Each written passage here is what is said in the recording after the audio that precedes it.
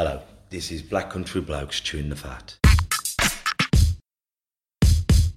Listen. I've been hearing a lot lately about men don't talk, but in my experience, men do talk, just people aren't listening. So it's going to be me and a group of blokes discussing our struggles and victories through life. Warning, there may be some bad language, so apologies to all the moms, especially my own. Let's get going. Listen. Abin, yeah. This is Black Country Blokes Chewing the Fat. Me, Kev Dillon, Aaron Dew, Craig Pinches. Unfortunately, Lee Cadman can't be here today, but we're very lucky to have a very, very good friend of mine, Nick Davis. Now, I've talked about Nick on lots of the shows. He's an NLP practitioner, a hypnotherapist, and a life coach. There'll be other podcasts telling more about Nick. But today we've been talking about the difference between nerves and anxiety. I'll give you a quick example. Today, my little girl started her first day at primary school, and I've been as nervous as hell for her. But that's not anxiety. In my experience of nerves, we need nerves to make us run faster so we could outrun and outfight them dinosaurs. Anxiety is crippling. When I used to have my anxiety attacks, I felt like I was having a stroke. I was physically held in place by, something that Nick will tell us about in a bit, but it was a crippling sensation. Whereas nerves, I'm nervous about doing exams, I'm nervous about doing a speak, I'm nervous about going on the pool. Nerves are different to anxiety. So Nick, could you please talk to us about the differences in your professional opinion? Yeah, so from a psychological, neurological perspective, we call it fear. Fear is a normal, everyday thing. So if you see a dog that's got really sharp teeth and it's growling at you, it's normal for you to feel fear. Your body goes into, there's five stages. So you've got fight, flight, freeze, appease, or faint.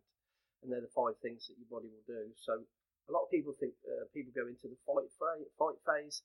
Actually, that's the least likely thing to happen. And the first thing we do is our bodies react to it, dumps a load of adrenaline into your body, and then epinephrine into your brain. So the adrenaline makes your bigger muscles, like your legs, your chest, your arms, they're ready to run away as fast as you can to keep your level of survival. And the epinephrine that goes into your brain, that's the bit that makes your awareness, your vision, your sense of sound and everything almost makes time stand still so that you've got the best chance of survival. What's epinephrine, sorry? Epinephrine is a chemical that's produced in the brain. So we all know about adrenaline, that's what goes into your muscles. But epinephrine is it's a hormone that goes into the brain, and it basically makes your sight really, really bright, and it kind of slows everything down a little bit. But this is to make sure that you can see, hear, feel everything that's going to keep you safe. So that's perfectly normal. So whatever you want to call it, nerves, worry, fear, that's actually a normal thing. So if you're nervous about sparring and getting through the ropes, it's absolutely normal. There are ways of reducing that, but sometimes what happens is when we have like an adrenal dump, so these chemicals hit our bodies and they come in too quickly because the fear is excessive, then we can get freeze, which you and I have talked about. Freeze just basically sticks you to the spot, and this is something I used to suffer with as a youngster. And sometimes I'd just be frozen to the spot. And what used to annoy me was like, I'd say to myself, what use is that? What on earth would like being frozen to the spot? Anyway, did a load of research on it. And actually, if you were to be attacked by, say, lions and tigers and things like that, dangerous animals normally have black and white vision and they have poor peripheral vision. So actually, you're not going to outrun a cheetah, or a leopard or something like that. Your best bet is that it doesn't recognise you as meat, and it just thinks that you're a tree or something like that. So the freeze response actually, historically, is a good response. And then we've got appease. Appease is where you try and befriend somebody. So if somebody's going to mug you or attack you, you try and become the friend to give you a better chance of survival. And the other one is faint. And if you faint, that's another thing where if you're lifeless on the ground, you're more likely to be left alone. Playing possum. Yes, exactly. But fight is actually the last thing that we do. It's when you're cornered and there are no other options. That's when people trigger that. But actually, and that's why boxing is such an amazing sport, because to actually trigger the fight response, we have to override a lot of our sort of programming. And like you say, anxiety, which I suffered with, I collapsed in the year 2000, woke up the next day with anxiety and panic attacks. All 4 of us have suffered with that, haven't we? Yeah. And it's horrific. Like I said to you on the previous when we chatted previously, is I got stabbed when I was 19 in the heart, and I died. I went into hospital, no pulse, no blood pressure, no heartbeat, and they revived me somehow. I shouldn't be here.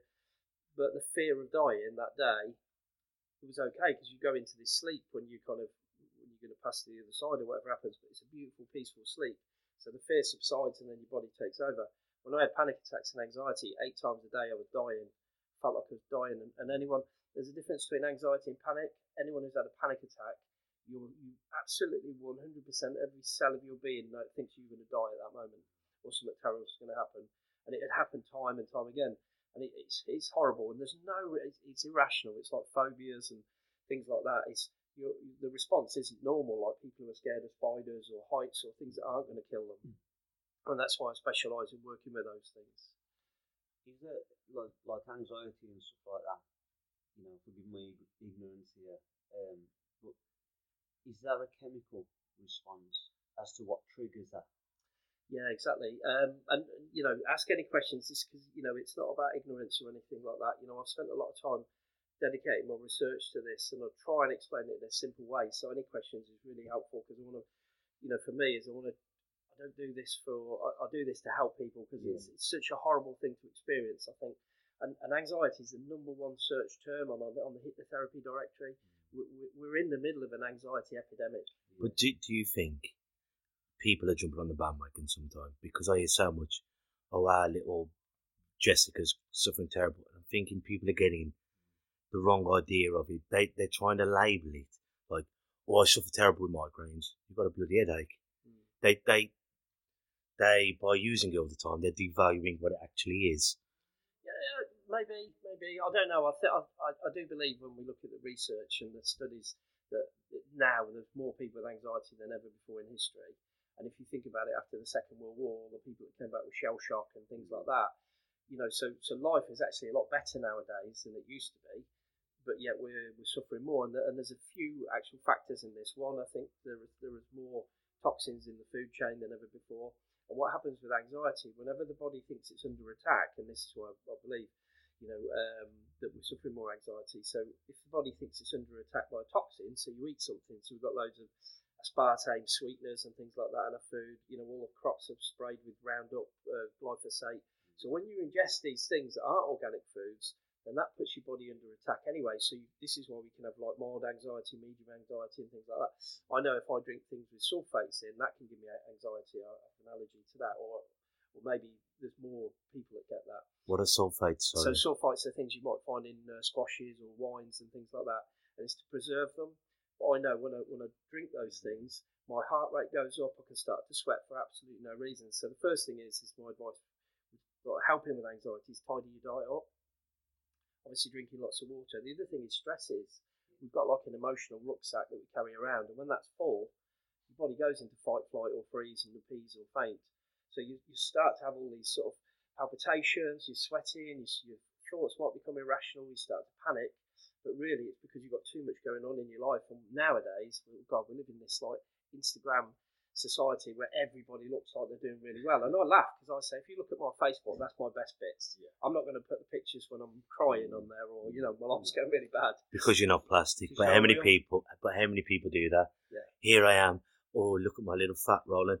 They're trying to make out that they're these sincere lovely people, but really they're doing it for, you look beautiful, really. And I think the true soldiers are the ones who not battling someone, because that's bollocks. But these people who have real conversations, but they're not doing it just for gratification. Yeah. And the thing is, I think all four of us are here with a unique understanding that we've all suffered with some form of mental illness, but we're out there going, well, actually, as men, and we're the most likely to commit suicide than anybody else, in our age groups and things. Let's get this conversation started so we can help other people, because it's, I said to you, Kev, I've had some dark times in my life where I wanted to talk to people and I've not been able to.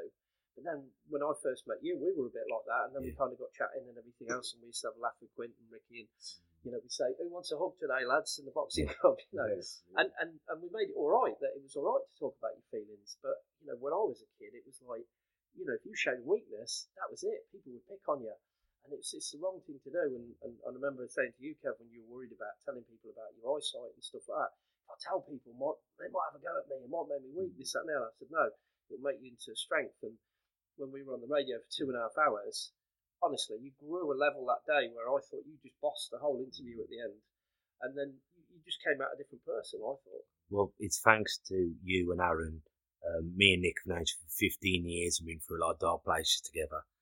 And Nick allowed me to start talking about it. Then Aaron Dew invited me on our brother company, Find Your Voice, where I'm very open about my eyes. And then Nick pushed me to go on Men's Radio Station, which is in London. And that's really how this Black Country Bloke started. So our stories can hopefully help, and realising there is dark days, but bloody bright mornings. Yeah. I think you're going to, I mean, by talking about these kind of things, like you say, it brings understanding. There's no question too stupid, as I say. Yeah. You know, I try to forgive myself with labelling myself as ignorant with certain things I don't know about. But just talk it, because you've not got to talk to anyone in particular. And I think that's where the fear comes from, that you're going to get judged, is when you feel like you're talking to someone in particular. If you just talk it, the right people will gravitate towards it. Exactly. And let me just say one thing, and I said this to Kev. If you show somebody your vulnerability and they abuse that, they're a bully. They're a bully. And what I say, you know, when you show your vulnerabilities, you hunt those bullies out, you smoke them out, and then I avoid them. Because I said to Kev, somebody has a go at you for your eyesight. What a horrible person. And if I was to talk down to you because you didn't know something, I'd be a horrible person. That's why I say, you know, be brave. And if somebody shoots you down, it's their problem, not yours. Yeah, that's a beautiful message. I just want to jump in on that because just before I was coming here, a good friend of mine, but he's got his close circle of friends, so he's got probably 8 or 9 people. I don't want to put him on loudspeaker, who are his best friends, and then I'm kind of just in that circle on the outside. And he just messaged me because I do a lot of this stuff. I share my anxieties, I share my vulnerabilities. If I have a shit day, for no apparent reason, I'm trying to figure out why I'm in a funk, I will say it. Because I don't want to show this Instagram highlight reel of instant gratification. So long story short, he messaged me literally as I pulled up. And he just says, have you got any books on stress and overwhelm and stuff? And I said, well, I've spoken X about it. I go, actually, I'm outside now at a boxing club where it's going to be 4 lads just having a conversation. And his message is, I hate telling myself this or mentioning it to anyone. I'm reading this, by the way, on a phone, as I feel it will show me as a weak person. And that made my heart like sink a little bit. Because we're all sitting here now and we're thinking, actually, what we're doing, it's a normal thing. Let's share vulnerabilities, but it's not a normal thing. For him to have to step outside of his initial circle, either of the fear of being judged, which he might not be, you know, they could all be supportive. I'm sure there's no bullies in that. It's a shame. So hopefully this gives a platform for people to know that, look, there are people like this. And actually, probably even within his circle, if he actually said, no, I need to talk to you, I bet you somebody else would turn around and say, you know what, I've probably got the same problem. Well, the funny thing, when I used to play rugby and I collapsed and I got panic attacks and anxiety, I thought I had about 50 friends. I used to go out loads and, you know, this, that and the other. Found out I had 2. And loads of people spoke behind my back. And until I got myself sorted and started doing the job I do now, what I found, there was a load of people that were horrible to me, and they were like, oh, look at him, he went from being really confident, and now look at him. And they were laughing at me, and it was a terrible time. But then, about 2 years after I'd started doing my job, because then people going, what is he doing a girl's job? He had a great job at BT, now he's a therapist, he's doing a girl's job. And I had it hard for a long, long time. And then after about 2 years, people started taking me seriously and started accepting me. And then a few of those guys came out of the woodwork and went, yeah, I used to suffer with depression, I used to suffer with anxiety. And I had the opportunity to be horrible to them, and I said, okay, I'm just going to stop you there. I'm not going to help you. I said, but I wish you well. Here's some numbers for different people, but I don't feel I can help you because of what you did back then. But I didn't take the opportunity to return it to them. I just said, I respect you, but I'm not going to treat you. And I was able to keep my head held high, you know, and I thought maybe sometimes it's a fear that if I say I've got anxiety, I'm going to be the one that gets picked on. Well, what was that you've always told me about how someone acts is opposite to how they are? Yeah, so what you see on the outside with people to the extreme, the opposite is true on the inside. So if you see someone that's like really cocky and confident, they're very, very insecure on the inside. Consequently, you might see someone who's a big unit with loads of tattoos, this, that, and the other, looks all nasty, they've got a real scared side to them. So the opposite's true. And the other thing as well, and this is what shocked me, is if you see someone who's sickly, sweetly nice on the outside, normally a nasty person behind closed doors. And that's why I don't buy into this Instagram thing, because you look at these people with the fake photos on there, and you can tell, you know, and I teach this sometimes on I run a body language course, and I say to people, you know, whatever you see on the outside, you can predict what's going on the inside. But I found, because my Kate, she loves Facebook, never puts anything on it. And it made me honestly think about, there's 2 types of people who use social media.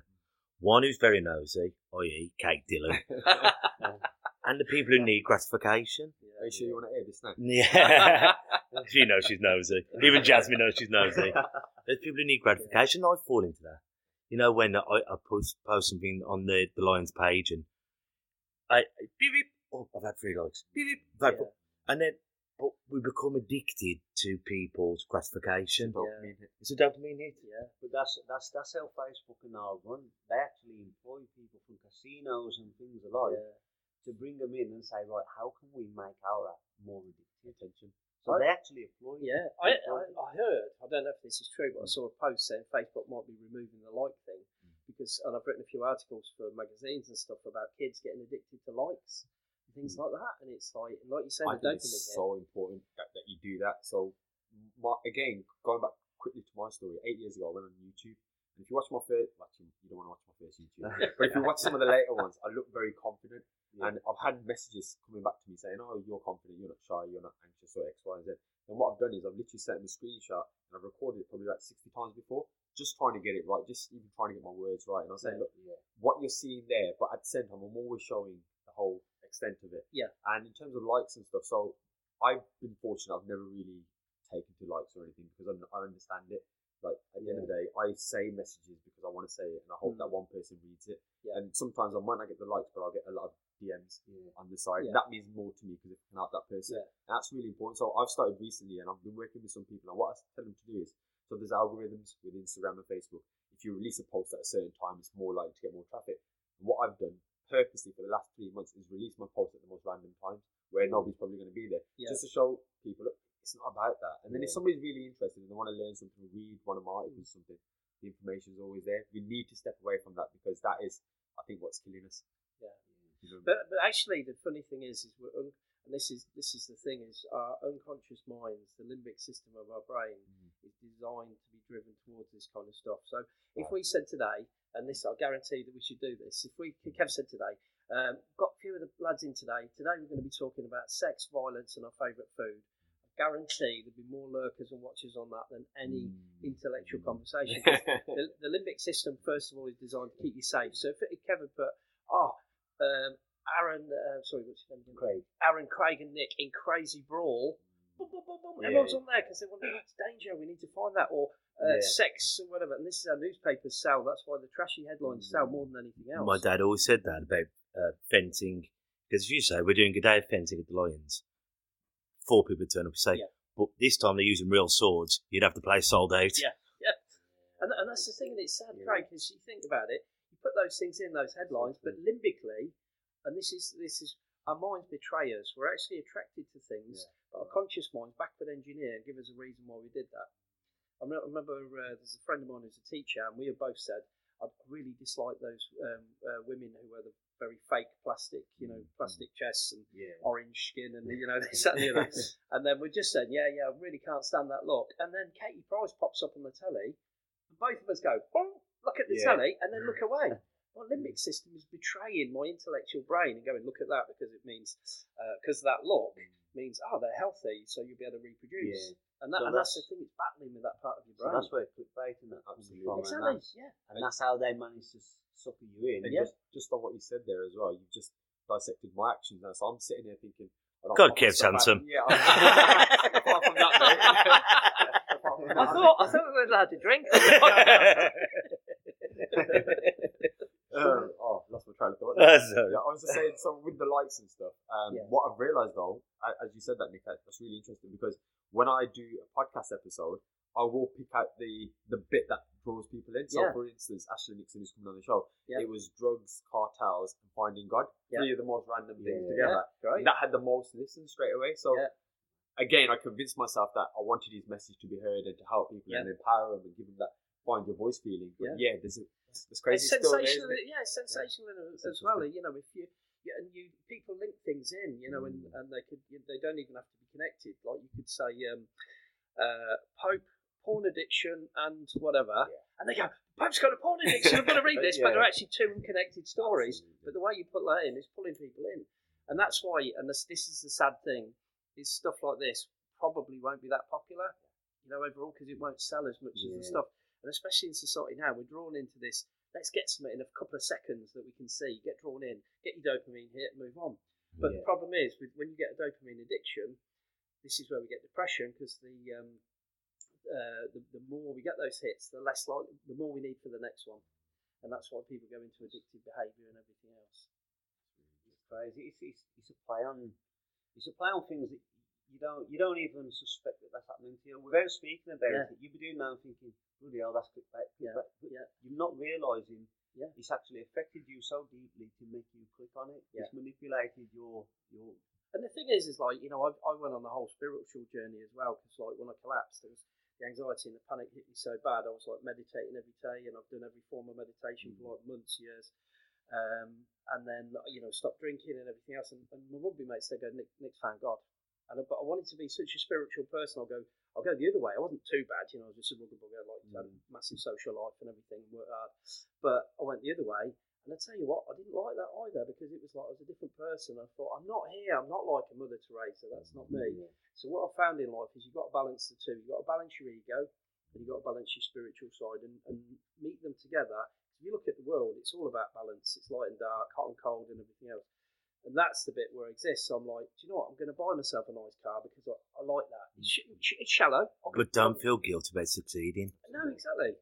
I think you've got to know yourself. Like you said, you've got to find the balance. Now, in order to find the balance, as corny as it may sound, you have literally got to find yourself and what works for you. Yeah. I mean, I'm of the spiritual nature. I'm not a religious guy. I believe in a higher being. I believe in the stars and the mystery of the stars and things like that.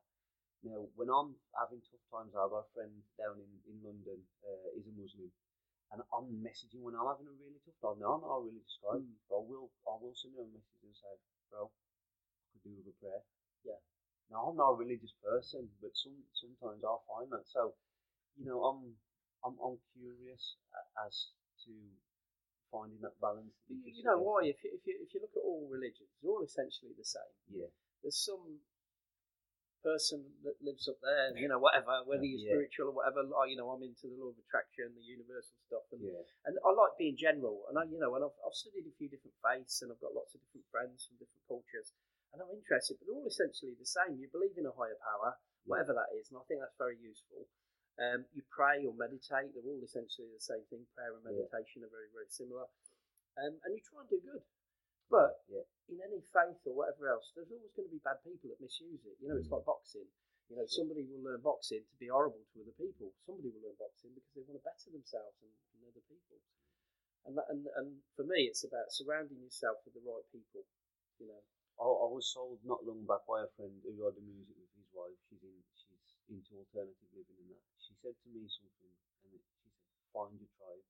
Yeah, and I thought, that's actually quite powerful, because you grow up with all these people, and they say you outgrow the fish in the pond that you was raised in, and that's very true, you know. And it's not that you don't like each other. It's just spiritually, mentally, and you know, intellectually, I feel like I want to progress a lot further than they want to. You know, so some people are good for certain chapters. If you're very lucky, you have someone who starts in the first chapter and is at the very last page. Yeah. But some people are just not to be used, but they've served the purpose. They've helped you to become someone, and there's that point where sometimes we hang on to these people because I've known them for 30 years. We have nothing in common. Oh, do you remember when 30 years ago we went on the swings? And that's when you don't fall out with them.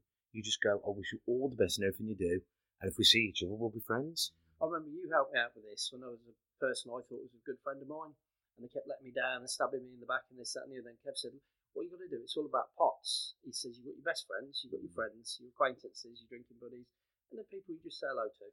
And he said, switch pots. And that was the best thing I did. And I moved pots, and they moved out my life. And it was for the good.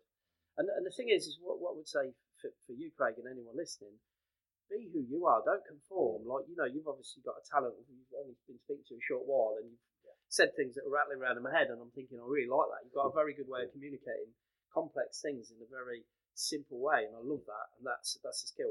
You've got to get it out there, keep getting it out there, because it will improve, and then what happens, like the job I do now, if you just said to me when I was a kid, this is what you'd be doing now, I'd go, nah. Even specialising in PTSD and trauma, I tried to stay away from that, because I thought I'm not going to be able to heal this story, so, you know, I'll be too scared and it will hurt me too much, and that's what I specialise in. It's crazy, and like years ago when I was speaking to Kev, I kind of had a thing where I thought me and him will be talking together one day about That's his amazing. blindness and everything. And 15 years later, we had such a great day because we didn't get off to the best starts because for one reason or another. Yeah. But at the end of it, he bossed it, and we're in the pub having a pint, high-fiving each other, going, smash that. Go back to what you did say, that if you could imagine yourself where you were as a child, I think that's wrong with education. I go, so 15-year-old boy or girl, what are you going to do for the rest of your life? How many people do we know who have actually gone, and have stuck with it? Life's a journey, and you've got to find out. I went into media studies because I write poetry. Well, I used to write poetry, and I'm starting to get back into it. And I wanted to be into writing and talking, and then you don't do it, and I fell into what I'm doing now. But not many of us find one shot, one kill. We have to keep doing it, and for another. I didn't enjoy that working at the butchers. I didn't enjoy working at the florist. I didn't enjoy. And then one day, if you're lucky, you find something. But aren't all those experiences that we have as failures, they're the bits that shape us? Like when I collapsed, it was by far worse than getting stabbed. It was the worst time of my life for a good 18 months. Good 18 months. Very, very dark place. Really, really dark. And it was the worst part of my life. Everything I learned in that time is what I do now. And that's the crazy thing. It's mad. I mean, here's an example. If I say Richard Branson, what's the first thing you think? Money, Virgin. Exactly. That's a success. That's one of his biggest successes. Now you don't think of the time when he was a little boy, a schoolboy, and he tried to start up a Christmas tree business. Dyslexic. That failed. Dyslexic. Bankrupt. Exactly. You know, a lot of elbow things, and all sorts of. but you won't listen. You won't hear them, and because you don't want to hear them, and that's part of your ego. You want to see the success. Did you know that Richard Branson suffers with public speaking anxiety? I do actually. Yeah, I did read that. I did read that. Yes, and that's crazy because you think someone of his stature, he'd be able to do that quite comfortably. But we've all got things that we can't do. We've all got things that we feel uncomfortable doing. It's not that you can't do them, we feel uncomfortable to do it. And that's what I was going to bring us back to what we were saying earlier, to Nick. Are there different ways that you can think to bring down that nerve level or that anxiety level? Yeah, so, obviously avoid danger, but, pursue your goals, and then you'll experience fear and worry. So the first thing to do is to be clear about what you want to do, and then get yourself a measure of what your level of fear is. So you need to basically understand what it is you fear. So there'll be some pictures in your mind, there'll be some sounds, you'll be mentally rehearsing, probably the worst case scenario. So the first thing is to fully accept that. So it's like, I'll give you an example. Like when I came back here and was doing some training, this, that, and the other, there was a worry about, have I got a spa or anything? And there was an image of me being knocked clean out and everyone laughing, and then me being carried out on a stretcher and this, that, and the other. So the secret is firstly admit your fear, and then once you've got the fear, it's to get hold of the feelings that you get. So it'll be your heart rate, you will be going, you'll be lots of adrenaline dumped to your muscles and things like that. So the first thing I say is to relax your posture. So I have an acronym I use called LIMA. So the first thing when you're feeling fear or even anxiety, you can use this for both, is to loosen all the muscles in your body. So the best thing you can do is to sit back on a chair, lie down on a couch, and just make sure you get all your muscles really loose and limp. The second thing you need to do is inhale. That's the I, and basically do a diaphragmatic breath. So you're pulling the air into the bottom 2/3 of your lungs, pushing your stomach out. And what that does is whenever danger goes, so if there was a tiger running here and we were all panicking, and then it got captured by the zookeeper, and he said, "You're all safe now," we'd all likely go, that big deep breath, and we start laughing. It's like when you're running for a bus, isn't it? You run, you go on the bus. And after the danger's gone, that's what your breathing changes, and it activates what's called your parasympathetic nervous system, produces cooling chemicals, and then brings the body back to homeostasis, back to balance. The next thing I say is to meditate, so to close your eyes. And then what I would say to do with the pictures in terms of NLP, we call it changing the submodalities, is draining all the colour out of the terrible situation that you're looking at. See it on a movie screen, so you're not actually looking through your eyes. Drain all the colour out of it and push it off into the distance. And when you're meditating, you can there's two ways of doing it. You can either close your eyes and just focus on a point, so you can focus on the middle of your forehead, which is called a third eye meditation, or you can focus on your crown chakra at the top of your head, depending on who you want. Or if you want your eyes open, just look at a point on the wall and wait till your peripheral vision blurs, and then you'll know you're into the meditative state. And then the last thing is the A, which is affirmations. So one of the affirmations I say to people is I'm cool, calm, and relaxed. Keep saying that to yourself in your mind really slowly. I'm cool, calm, and relaxed. Whatever happens, I'll be okay. And just repeating those things, and then whatever endeavour you go into, you find that your anxiety levels loosen.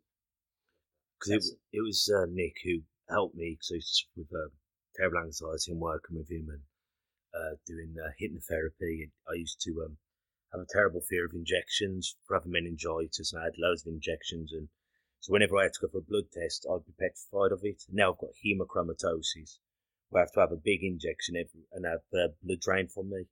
And I felt like I was going to faint. I had to go every week. And thanks to Nick, I've got over it. So I can personally testify what Nick has done for me has been amazing over the years. And that's the thing. That's the faint. You know, we say fight, flight, freeze, appease, and faint. And that's your body thinking this is because there's nothing you can do. You can't not have the injections, can you? So that's what you used to faint. Your body thought by losing consciousness it would be helping you. But they're all things you can work on and strengthen. And what I say to people is like, it's like me and Kevin said this. I'm not a confident person, but I'm courageous. You know, I will always feel the fear and do it anyway. And I remember talking at our national conference last year, and I was feeling a little bit nervous because there was some conflict going on and this, that, and the other. And then I got chatting to some of the bigger speakers, and they were saying exactly the same. They said, I'm really nervous as well. I've got to talk, because it's an international thing. And I recognise everybody's nervous, and those people who say they're not, they're stuck in a comfort zone, because if you're not feeling nerves, then you're not pushing yourself hard enough. I was once told, though, that when it comes to like nerves is the same. You feel the same sort of emotion, same sort of feeling as excitement. So one way to do it is switch it from I'm nervous to I'm excited. Yeah. So I don't know how effective that is. I've never tried it. I think when you're nervous, you think you're nervous, and that's how you stay. He's nervous. I mean, if it works, if you can switch it, I always find it's better to acknowledge that you are nervous. Just admit it to yourself and just say, and before I spoke at the conference, I remember standing on the stage and there's two big lights that shine in your eyes. So I started sweating. I was like, everyone's going to see me sweating. So I started to meditate on the stage. I thought people are filling up the auditorium. And then this woman went, all right, Nick, how are you doing? And interrupted meditation. And I went, it's going to go terribly. And I thought, you know what, I'm just going to do it. If it's awful, it's awful. It's one of those things. But actually it went really well. I think, like me, when I come to perform now on stage, I can think I'm not nervous, but my body tells me differently. I urinate a lot more. I keep yawning. I get dry mouth. So physiologically, I know I'm nervous, but I can think I'm not nervous. Yeah, but let me give you a tip for the dry mouth thing. It's like, this is another one of my tips. Keep a bottle of cold water with you whenever you're going to do public speaking, because your mind is dry in the mouth. To try and cool down the organs within you. So that's why your surface, you start sweating and things like that, but your mouth goes dry. So one of the best things to do is swig some water around your gums and your tongue. Yeah. Because when we're relaxed, we salivate. So if you swill water around your gums and your tongue, it will trick your mind into thinking you're more relaxed than you are. I remember you told me before, but I'll get you to explain. Why do we urinate and go to the toilet more? Yeah, so basically it's called micturition. What happens is, if you're being chased by a lion or a tiger, the less body weight you've got, the better it is. Okay. So the first thing we do is we urinate. Second thing, empty the bowels. Third thing is be sick. I used to play rugby with a really tough fireman, and every time we played rugby, he would be sick about 3 times. He was that nervous before the game. He was a fantastic player, but he just would be sick. Mike Tyson used to. Yeah, Mike Tyson. I've seen him when he was crying before the national championships at 15. And it's normal, and if you recognise it's your body's way of trying to protect you, then you can kind of reframe it a little bit. See, I'm fascinated to hear this, because it's a new one on me. Because people unite, they're seeing that. But until you just explain that, I've never understood why. But that makes a lot of sense. So your body is more intelligent than we credit it for. Yeah. Nothing happens by chance. We're not throwing up by chance because we're nervous. We're not. There's a great video on YouTube. Nick Davidson did it. When we first met, I was about 21. And Nick hypnotised me. I was about 10 stone at the time. Hypnotised me. Turned me into a plank of wood. This is God Honest Truth. We'll find the link. We'll probably share it on this. Hypnotised me. Turned me into like a block of wood. Then him and my dad picked me up. The rest of my Achilles heel and my shoulders on these 2 chairs standing up, and I balanced. Then, without knowing, Nick jumped up and sat on me and my body didn't bend. I woke up, I'm fully aware of listening, but my eyes were closed. Then I showed him the video. But if you'd have asked me to have done that, I'd have gone, I'm physically incapable. But because you'd switched off the doubt in my mind, my body just went with it. That's the power of hypnosis, and what people don't realise is, like, it's just come out fairly recently, is Mike Tyson was hypnotised every day. I knew he was hypnotised, but actually Chris D'Amato hypnotised him, and a retried friend of him. And he said the problem was, and he said this on the Joe Rogan show, he said, the problem was, he said, these guys are hypnotising me to be an animal every day, but they never taught me how to switch it off. And that's why there's a lot of problems. And he said, you imagine people saying, you're a killer, you're an animal, you're this, that, and the other, and that goes into your head. And the great thing about hypnosis is a really good way of programming your unconscious mind to make you more confident and things like that. But you can do it yourself with meditation. It is powerful. I've done hypnosis before, not with Nick, but with somebody else, just to prove that it does work, and it helped me with anxiety massively. I actually did a speech in front of like 200 people. Prior to that, I couldn't even speak in front of like 3 or 4 people. But I didn't connect the dots. And it was only when I did the speech, and my wife, she kept quiet actually. And about a week later, she was like, I didn't want to like stress you out or get you nervous, but she goes, you just did that fine. Like I didn't even rehearse it, and I was like, oh shit. You know, when it hits you, and you're like, the hypnosis works. But when I first went to the session, it was with a lady, and she was doing like affirmations and stuff, and I literally sat there. I was like, I can't believe I'm paying her for this. I was like, this is bollocks, basically. That's literally what I thought it was. But it was the subconscious stuff she was saying, stuff to basically empower me. But I stuck with it, and I always say thanks to her. I've got an actual testimonial actually, and I put that on my social media occasionally just to show people that I've been through there. I know what it's like, and I know. You can mention her if you want. That'd be nice, thank you. I can't remember it. Deborah, I just know Deborah from like around. But she was amazing, and even like some of the stuff you're saying, of that Lima thing, it's the inhale bit that actually resonated with me. So I went Toastmasters to try and overcome my fear of public speaking. And the one thing I do is, so people think I'm like very confident and stuff, because I learn my lines basically. I make sure that I understand it. And then the moment I sit down, I do this thing where I go, almost like, I've been underwater for like 30, 40 seconds. And everyone's looking like what's going on? But it is that thing that you just explained. The other thing as well is, and this is one thing I found, was if you can have true self-acceptance for yourself, then that's the best thing. So we're always going to have a bit of, am I too fat, am I too thin, am I anxious, am I all that nonsense that goes on. And with my training courses, I used to like struggle a bit with that. And then one thing changed in me. I thought my message is too important. So it doesn't matter what I look like or who I am. The information in my brain, I need to get that out. Like you with your poems and your songs. Forget about you. There's a creative talent in there that you have to get out. You're getting your stuff out. Kev's getting his stuff out, and you're getting your stuff out. We've all got to get that out. Forget about who you are, because sometimes we're in the wrong. And this is to do with environment. And this is why I'll drive an hour and a quarter to come here, because it's not. Sometimes if you look at a plant and you plant a seed, everybody's got that intelligence. Like the plant knows, like the acorn knows it's going to be an oak tree. But you plant it in between 2 bits of concrete where it's in the shade, it's not going to be a very big oak tree. It'll be a little one. And this is why I think it's environment is, especially the people you mix with, is you've got to mix with those like-minded people who understand you for you and accept you. Because I trip people out of my life quickly now, because I recognise, there was somebody that I was friends with, and all they did was they put me down, but with humour. I have never. I've experienced that. And they were going, no, I've only got your best interests at heart. But I looked at it and thought, I've helped them loads, and it started to make me feel down. So I just took them off Facebook. They sent me an email. I said, look, I haven't fell out with you properly, but I just think we need to spend some time apart because it's not helping. Change pots. It's important. I mean, like the anxiety and depression that comes from what you see on social media a lot, because it's on a platform for everyone to see. And the same lady who said find your tribe to me, she actually said control your diet, and that doesn't just mean what you consume with your food and drink. It means what you're seeing and reading, because it does. It affects you.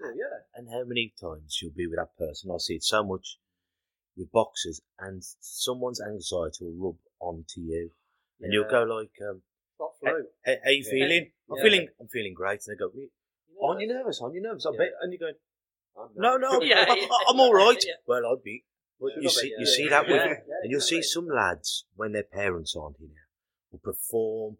It'll be wonderful. The dad comes in, and before you know it, you see the tank empty. And this can be in your pub life, in your work life, and sometimes someone else's shit sticks on your shoe, and you've got to be careful of that. And if some things can't be helped, but if you've just got that drain on your resource, that friend who, only phones you to go, oh, he's left me again, and oh yeah, and it's great to open up. But if you have just got that emotional leech, and then you go, well, actually, Nick hurt my feelings. Oh, all right, then see you later.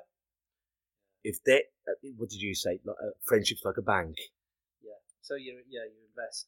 So it's like if it's all one way, there's a really good book called The 7 Habits of Highly Effective People, and he talks about emotional bank accounts. And I worked out it's like a plus or minus 3. So if I do something nice for Kev, that's +1 for me, -1 for him. I do something nice. If it gets to +3 and he hasn't done anything back, it's likely not going to come back. So you end up being +10, and you're always doing nice things. Yeah. So they're always taking, they're draining your energy. But normally it would be +or -3. You go +or -3, and the end of it an exchange. And this happens. Sorry, Craig, but this is like in relationships, isn't it? You have like some people, like you fall in love with someone and you go, well, she's had a terrible last lover and all this, and you start looking after her, and before you know it, you've become the victim. Because some people have had a bad circumstance, but some people are happy to be the victim, and they will take someone, a nurturer, and before you know it, well, that's the drama triangle, or the saucepan and the sieve. It's like what I say is, if you meet somebody, if you're an empath, so I'm an empath, I genuinely care about other people's feelings. When I'm in somebody's company, I tend to feel what they feel. So if I'm in a positive setting, I feel positive. There's a word for that, because I thought it was weird. Oh, you are. If people cry all around me, I end up like wanting to cry. Yeah. I'll pick up on energy and I'll feel empath. Yeah, an empath. Empathy without the Y. Yeah, so you're an empath. Now, if you meet a narcissist is somebody, and they've had a damaged childhood, but what they do is they have an insatiable desire for you to do stuff for them, and this is the relationships you get into sometimes. So you might meet somebody who's like, so a normal person, I'll call it a saucepan. So if like Craig came to me, he says, I'm feeling a bit down today, Nick, can you just, help me, lift me up a bit? I'd be pouring some water in the saucepan or salt, and it would fill up. Craig's saucepan would fully go away, and he'd go, I feel all right now. If he's a narcissist that just, wants to take, and you get this in relationships, you pour that, it's a sieve, so you're pouring water or salt in it, it's just pouring through. And they're going, you're not good enough, I need more. So you pour it in at such a rate, it looks like it's full, but then obviously we know it pours through. No matter what you give those people, it will never be enough. And they're always saying you're not good enough, you're this, that, and the other. So what I say is just avoid those people at all costs. My uncle said to me once, there's give or take, and then there's give or take in the piece. I like that, yeah. And my dad always told me, like, there's those from Havington and those from Givington. Yeah. So I'm a Givington. I'm from Givington. I tend to, like you just explained, that the source from the sieve, I tend to be always pouring stuff into people. Trying to better them, trying to encourage their dreams and their hopes and that, but no personal benefit to myself, monetary or anything else. I like to see people do well. I like to see people do well with no alternative motive. Yeah, but you also have to protect yourself, and as a therapist, I find this is sometimes you get drained. And when Kevin and I were saying this, is you finish the day, sometimes you need a bit of time off. You want to go and have a drink with your mates, this, that, and the other. But those people will find you, and they'll still try and take when you're out. It's like, I get it. I was out the other night, and people going, I've got this, I've got that. So listen, I'm not working. Leave your business card and contact me when you're sober. They never do. But don't you think that's a 21st century problem? Because back in the day, we had house phones, and you wouldn't phone someone on the house phone after 8 o'clock. Yeah. So because the kids would be in bed, or you're sitting down watching Corrie. Yeah. But nowadays, because we have our mobiles, and it's a 24-hour day. Yeah. And you think, like I used to know, someone says, someone's talking to him at 29 minutes past 5, and as soon as he went to 30, he went, sorry, my day finished. But we haven't finished talking. He goes, but my day has come back at 9 o'clock. Nowadays, we don't do that. I think that's where the algorithms and that come into it again, like the blue ticks on WhatsApp. They pressure you into responding because you think, I don't want to leave them on red because I'm going to, so then you have to respond, and they have to respond, and you're constantly on the platform. I actually do that. I actually get anxious. Like, if somebody's read my message off and respond, I could be driving or something as well. If you just accidentally looked at it. Yeah. But that's the manipulative factors. Let me ask you, who tells you have to? Yeah. I think it's that fear of not meeting expectations, and then that encourages doubt. So then you start doubting yourself. But let me ask you another question: whose expectations? What you believe someone else expects of you. Yes. But they're your expectations. That's what I'm saying. Yeah, I understand that. But we have the choice. That's what I'm saying. So so it's like, are you a bad person? No. Okay, cool.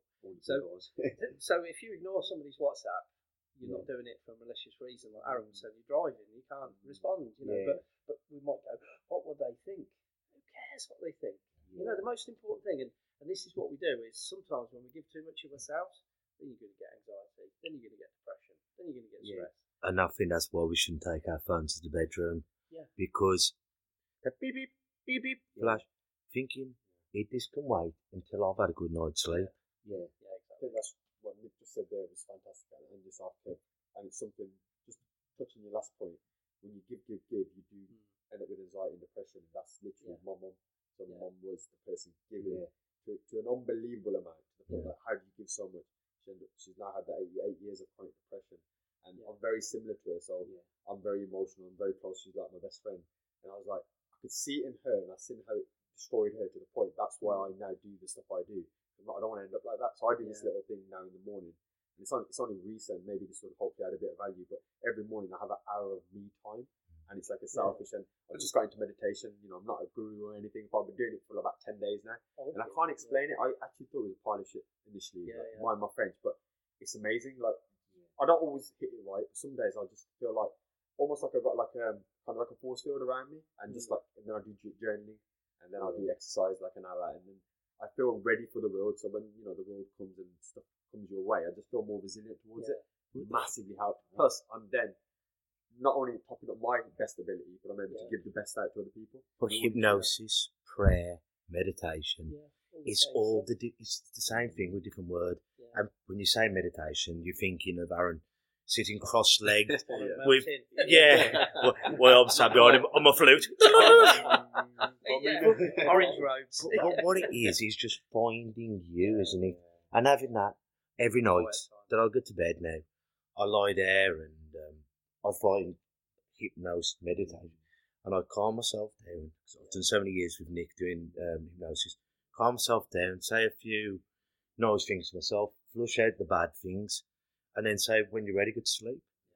And that's as simple as that is. You've got to look at yourself as something that can empty, and as soon as you empty yourself, throwing all this energy into everyone else, that leaves room to be filled with something. And what you get refilled with is important. If you bury it in there and you allow yourself to get refilled with negative energy, that's where things like depression and anxiety and that can come from. So you need to sort of have a loop system. So you're emptying yourself into everyone else, but you make sure it comes back to you in good. You know, I think that's important to understand.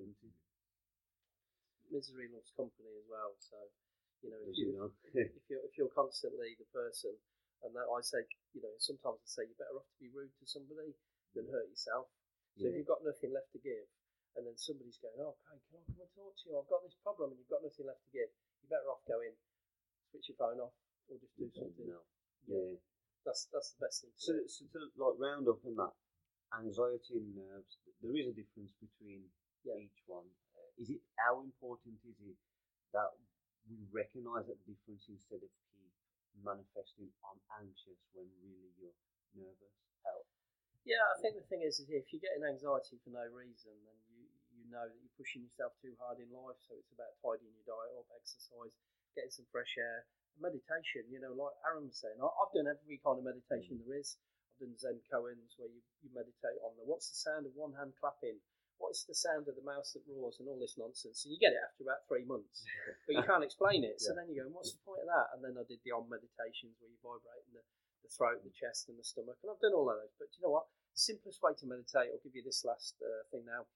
Pop a candle down, get yourself nice and relaxed. Just focus on the candle. Do your diaphragmatic breathing. As soon as your peripheral vision begins to blur and just become curious about the flame, you're in meditation. That's the fastest way to do it. And on that note, our cliff notes, there'll be some information about Nick and his websites and different things that you can use. And I always believe this. Sometimes you'll pay your money to go and see a dietitian or a strength conditioner. If our mind isn't right, then nothing else will be right. So go and see people like Nick and other people. And I fully recommend this man. I almost said young man, but I won't lie to you. So we're going to thank you very much, brother, for coming in. Aaron's going to just leave us out with a quote. Well, it's actually Craig, so I'm putting Craig on the spot here, but you said something which I thought was really good when you first came in. And me and Nick were like, yeah, that was good. Yeah, so if you what want was to that? end that, maybe just elaborate. A heart of gold will always attract bandits. Until next week, gang. Ta-ra a bit. Listen. And that's a wrap for another show. But if there are any comments or messages that you would like us to read out for our next podcast, please be in touch. There are also lots of different organisations at the bottom of this page, and hopefully they can help you or someone you care about. Please share this to spread the word. Until we talk next time, ta-ra a bit. Listen.